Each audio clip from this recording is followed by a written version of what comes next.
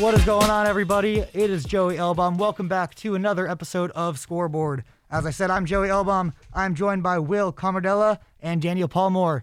And today, I feel like there's nothing else we should talk about other than kind of the big talk of the town this week, basketball. We got to talk about USC's big win over UCLA, talk about Drew Peterson's kind of crazy out-of-nowhere performance, something that all of us were excited to see, and also touching DeMar DeRozan kind of killing it in the NBA. So we got all this to come. And without further ado, let's kind of get into it. As I'm sure we're aware, USC took on the team out west, the UCLA Bruins, last weekend, and what a game it was. Will, do you care to talk about how that game was? Well, look, I feel all year long when you talk about what USC was able to do, I'm never somebody who says that a record of 20-4, 21-4 is going to be smoke and mirrors. But the one thing that everyone kept saying, especially with the conference record, is USC lacked that sort of signature win.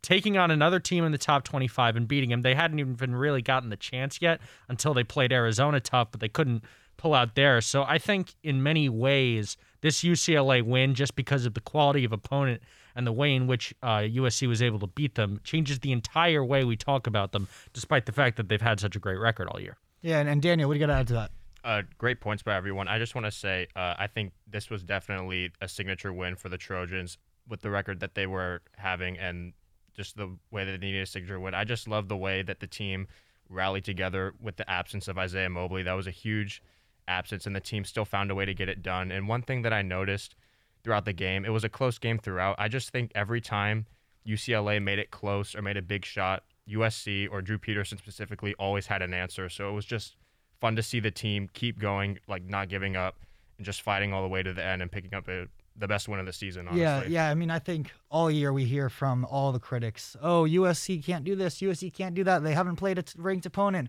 Oh, they lost to Arizona. But I think, now we've kind of seen it. They kept that game with Arizona close. They had a lead, I think, with 5 minutes left, and then kind of some bad possessions kind of lost it for them. But close game against Arizona, and now they've beaten a 12th-ranked UCLA to bring them now from 21 to 17th in the AP poll. I just think it goes to show this Trojan team can fight. This Trojan team knows what they're capable of, especially without their leading scorer, rebounder, and assist player, Isaiah Mobley, with a broken nose. It really kind of shows that this team can fight, and in the big moments, they have guys that will step up. Both Chavez Goodwin and freshman Reese Dixon Waters both came up big, both with 10 points in that game. Kind of every Trojan knew their role in that game. But here was the thing that was so interesting to me, because obviously the big story going in was there was going to be no Isaiah Mobley. Literally, a lot of people thought he just missed that Pacific game out of precaution to get him ready for that UCLA game. Obviously, that didn't happen, which, the expectation is he'll be back. We're recording this Thursday. He'll be back against Washington tonight. But it goes beyond just Isaiah Mobley they were missing, because Boogie Ellis did not score a point. He was their second leading scorer. Their third leading scorer is Chavez Goodwin. He had 10 points, but he was 3 of 9 from the floor. UCLA just kept the inside. Yeah. The reason USC won this game is because they played to their identity defensively. They did the same thing they do all year, which is to make life miserable for their opponents. They used their size, and all over the floor, UCLA couldn't do what they wanted to do offensively. I think USC kept the Bruins to like 30%. They shot 34% from the field. Juzang and Jaime Jaquez Jr., I think, combined for less than 40% shooting. Yeah, 6%, 27 from the field, 2 of them combined. They shot 25% in the second half, UCLA did. And, oh, by the way, USC blocked 10 shots. This is a defensive team. They've been a defensive team all year. We'll get to it later, but that's how they went. Drew Peterson with 5 blocks in that game was phenomenal. Phenomenal play by Peterson. We'll get to that. Something else that everyone's been talking about all year, the free throw struggles for SC as a team. They were 11 of 12. Yeah. So when they needed to make their free throws, they made them. It just goes to show when you play, I can't say perfect basketball, but when you play fundamental basketball, how you're taught and how you practice and what you expect from your team, the results show. And it really showed with that Trojan team. They don't have the most well-known names across the nation like some teams do, but as a team, they can come together. They really know how to get this job done. Considering UCLA's firepower offensively, you could say they played a pretty good, close to perfect game defensively. It was that good.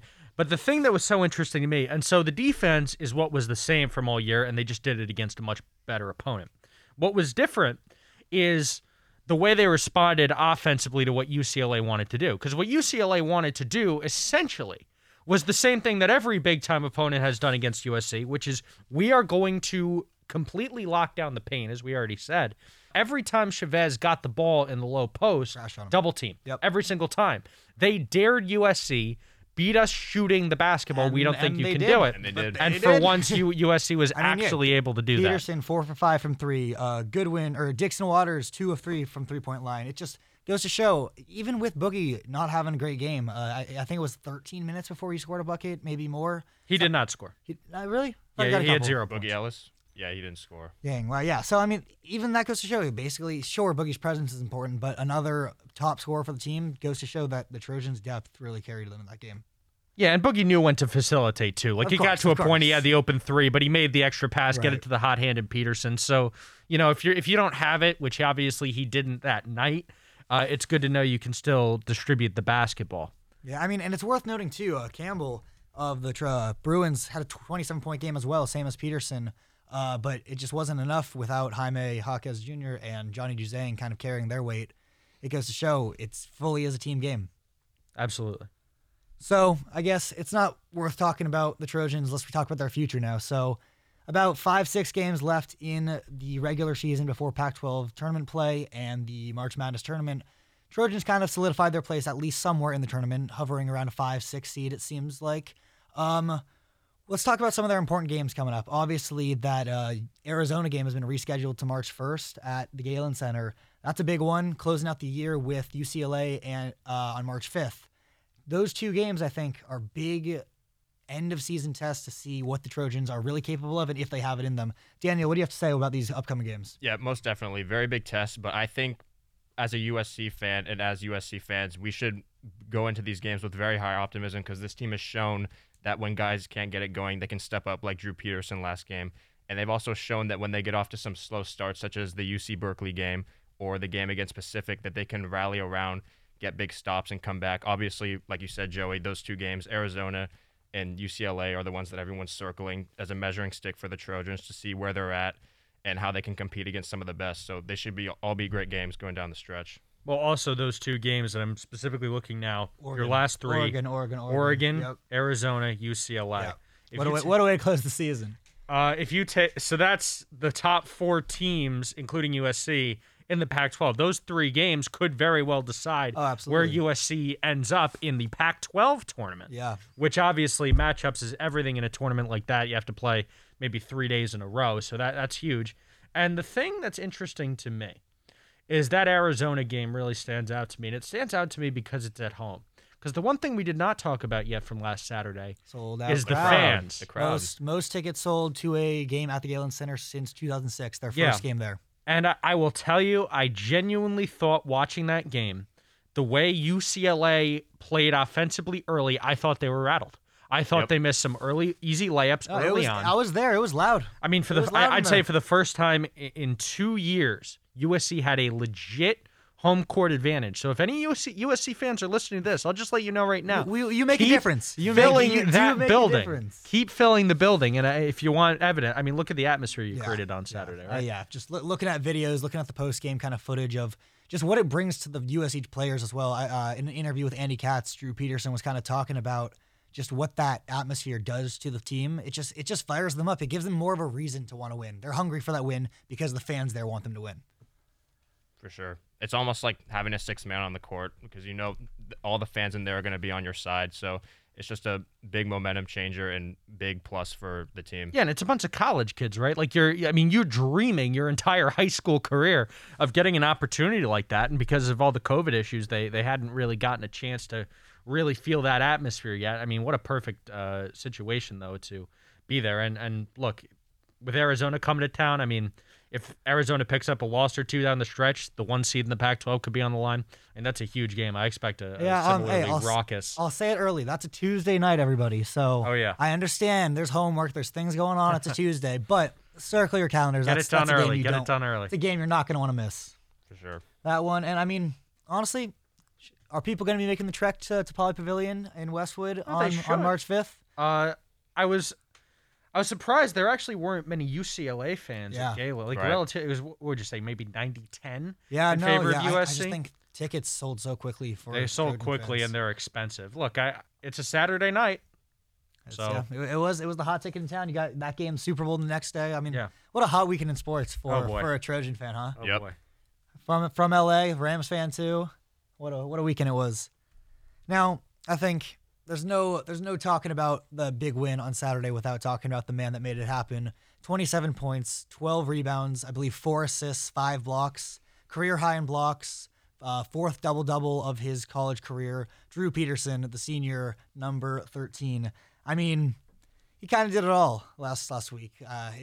He knew his role needed to be bigger than ever before. He knew how large of a scaled game this was, and he rose to the challenge. He put on a show for the Trojan fans.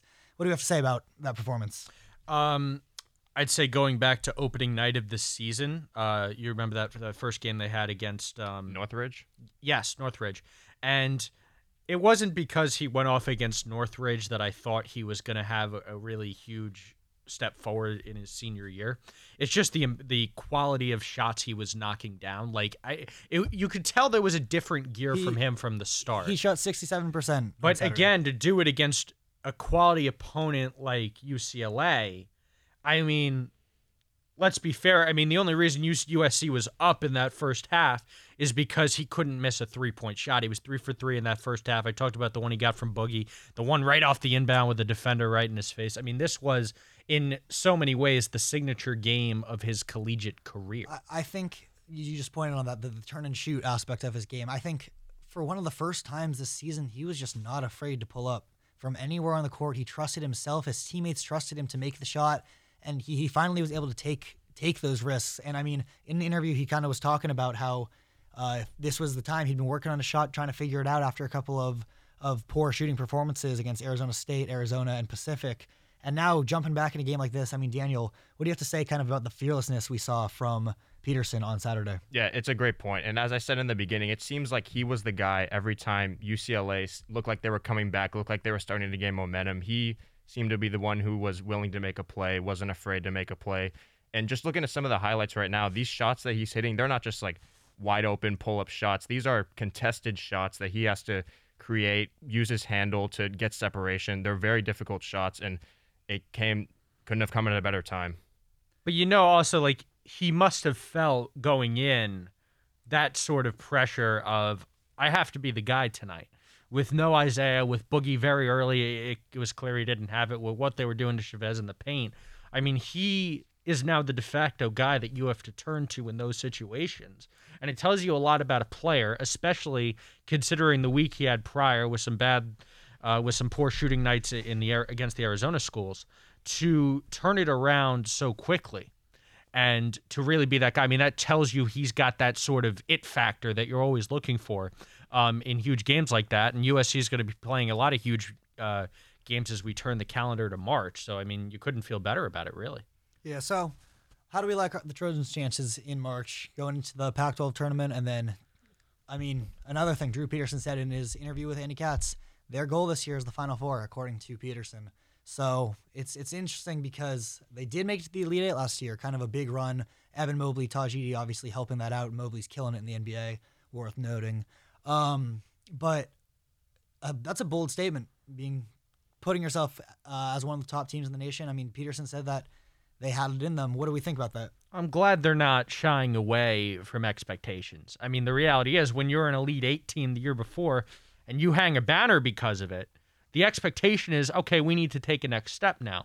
If you're in that locker room, and look, a lot of guys remember what it was like to lose to Gonzaga last year. As far as how they can do it, obviously March Madness is all about matchups, and we're going to have to see where they're slated. Right. The one thing I think that really needs to happen if they do want to go on a big run here, because the defense for me is a given. They've done it essentially all year. When they hold opponents to under 40% from the field, 17-0. 17-0 when they do that, which is going to make them a formidable matchup against any team. They do need more from Boogie Ellis. They do. I agree. Yeah, I think it's the inconsistency. I think Boogie has it in him, but we've seen him drop 23 some nights. We've seen him drop 20s, and then we've seen him drop 5, 3, 0. I think figuring it out a rhythm early on is so important for him. And I agree. In the end, that might be a make or break situation for the Trojans if it might come down to Boogie. For sure. All great points. I think I like the aspirations that the team has to go to the Final Four, but all the action happens on the court. So keep doing the simple things, not turning the ball over, making shots, getting stops on defense, blocking shots, and like if you want to call it a big three, Boogie, Isaiah, and Drew all have to play to their potential to beat some of these really high-ranked teams and go as far as possible in the tournament. Yeah, I think you can make that consistency point with Boogie. I think you can make it with a lot of guys on this roster, including Drew Peterson, obviously. Isaiah, I feel like you're really going to get where you're going to get. He's going to... You always know you're getting 15. He's going to get his 15 6, points 7, down the air, maybe hit a perimeter three or two yeah. if he's feeling it that night. But a lot of those sort of supporting cast around him. And also guys off the bench, whether it be Agbompolo, whether it be Dixon Waters, we know they can have nights where they're really contributing, maybe getting to double-digit points. But again, you can't afford to have a night off in March, no matter who you're playing, as we've seen over the years. Yeah, I mean, that's the thing. It's going to come down to, do those three have it in them? Peterson had a great experience at it last year. Isaiah Mobley as well. This is a big kind of step for Boogie Ellis, obviously with Memphis last year. Didn't really go as planned, but Andy Enfield's been doing a good job with this team. He knows what they need to do. I think figuring out their free throw shooting, being less scared to shoot, which we saw from them against UCLA, are kind of the keys to long-term success in a March run. Yeah, and one more thing I'll point out. How about one big night in the tournament from Mr. Harrison Hornery, who I can't believe we haven't talked about it, had 5 points on the entire season going into that Pacific game, and he basically won them that game. He scored 12 points since then. Yeah, coming in out of nowhere so from Australia. You're looking for outside shooting, guys who aren't prepared. Maybe someone from the land down under gets that done for him. Alrighty, now I think this wouldn't be a USC sports podcast unless we kind of talk about the guys that we think about the most. How about DeMar DeRozan, leading the Chicago Bulls right now? I believe, are they still first in the East? I think Miami's still first, Miami but took it, but it's so close. I mean, DeMar DeRozan averaging 28 points per game, 5 rebounds, 5 assists, one of his best seasons thus far, an all-star, even in MVP conversations right now, especially after these last couple weeks. I mean, what do you have to say about the LA native, the USC alum? I'll start it off. I'm saying it's just really nice to see that he's sort of, I don't know if, when he was in San Antonio, I think he's honestly still the same player. He just wasn't getting the same usage and opportunity to play the way he needed to play. But Coach Donovan, Billy Donovan in Chicago, has just found a way to maximize him with Zach LaVine, former Bruin, as we all know. But yeah, it's just been a really great season for DeMar. And he just broke a Wilt Chamberlain record with like 5 or 8 straight 35-plus point games on 50% shooting. It's insane. It's crazy. I mean, even like the buzzer beaters earlier in the season, and now just this tear he's on, averaging basically 40 points per game. It's kind of crazy to see, especially because he's had some quiet years recently. He was great in Toronto, and then I don't want to say disappeared because he was still great, but definitely got a little quieter as a player. And those stars in San Antonio have a way of just sort of following them because Popovich is not a superstar coach. Like, obviously, Tim Duncan was Mr. Fundamental, right? So you get to a place like Chicago, they're just equating themselves with being good again. They're actually tied for first with the Heat. They both have 38 wins. Mm-hmm. It's just been an opportunity where he sort of had that chip on his shoulder, and he's like, all right, we're going to take the league by storm with the sort of team we put together in Chicago. And the funny thing is, I mean, you look all over the NBA. It's been a weird year for some teams for better, some teams for worse. Yeah. If I told you that on February 17th the Nets would be out of the play-in, or excuse me, they'd be out of the top 6, you wouldn't believe me unless they were injuries or something. But I mean, you look at the two teams in the top 4, Chicago Bulls, who you can't talk about them without talking about DeRozan, and then in 4th place, the Cleveland Cavaliers, that's who you can't talk sure. about without talking about their new rookie. How about it? Yeah. Potential rookie of the year. I mean, how about it? What a year he's having. Just came into the league by storm, breaking. I think he broke my expectations. For sure. I think he kind of came out really with a much stronger presence on the court than I expected. Yeah, I mean, in some ways, I think he's better in the NBA than he was at USC. Yeah. Sometimes they fight up to their competition, right? Yeah, I guess so. And just another thing with Evan, it seems like he's really not afraid of the moment, being in the NBA, being a big name selected in the draft, because all these big rookies that get drafted, the vets want to sort of go at them a little bit and quote-unquote show him who's boss, but he's been playing really well. Even like a few weeks ago, had like a signature dunk over Giannis, which was pretty cool to see. and he'll actually be playing in the Rising Stars game on Saturday. Yeah, we So got that's going to be a Mobley fun in the day. Rising Stars game. DeMar DeRozan will be in the All-Star game. Trojans all around. Trojans are everywhere. They're just doing their thing out here. It's absolutely. I mean, look, if there was any time to be a USC basketball fan, it would probably be now. Hey, Combined. football fan too. It's just around the corner, a couple seasons away. Robert Couple- Woods, Super Bowl champ. Spring and summer, and then shout out Robert Woods. Parade finally right getting his outside the ring. Coliseum. It's all happening in It Southern really California. is. It really is. It's all happening. But I believe that is all the time we have today on Scoreboard. So I'd like to thank you for joining me once again. I'm Joey Elbaum, I'm Will Camardella. Daniel Palmore. and we'll see you next week for another episode of Scoreboard.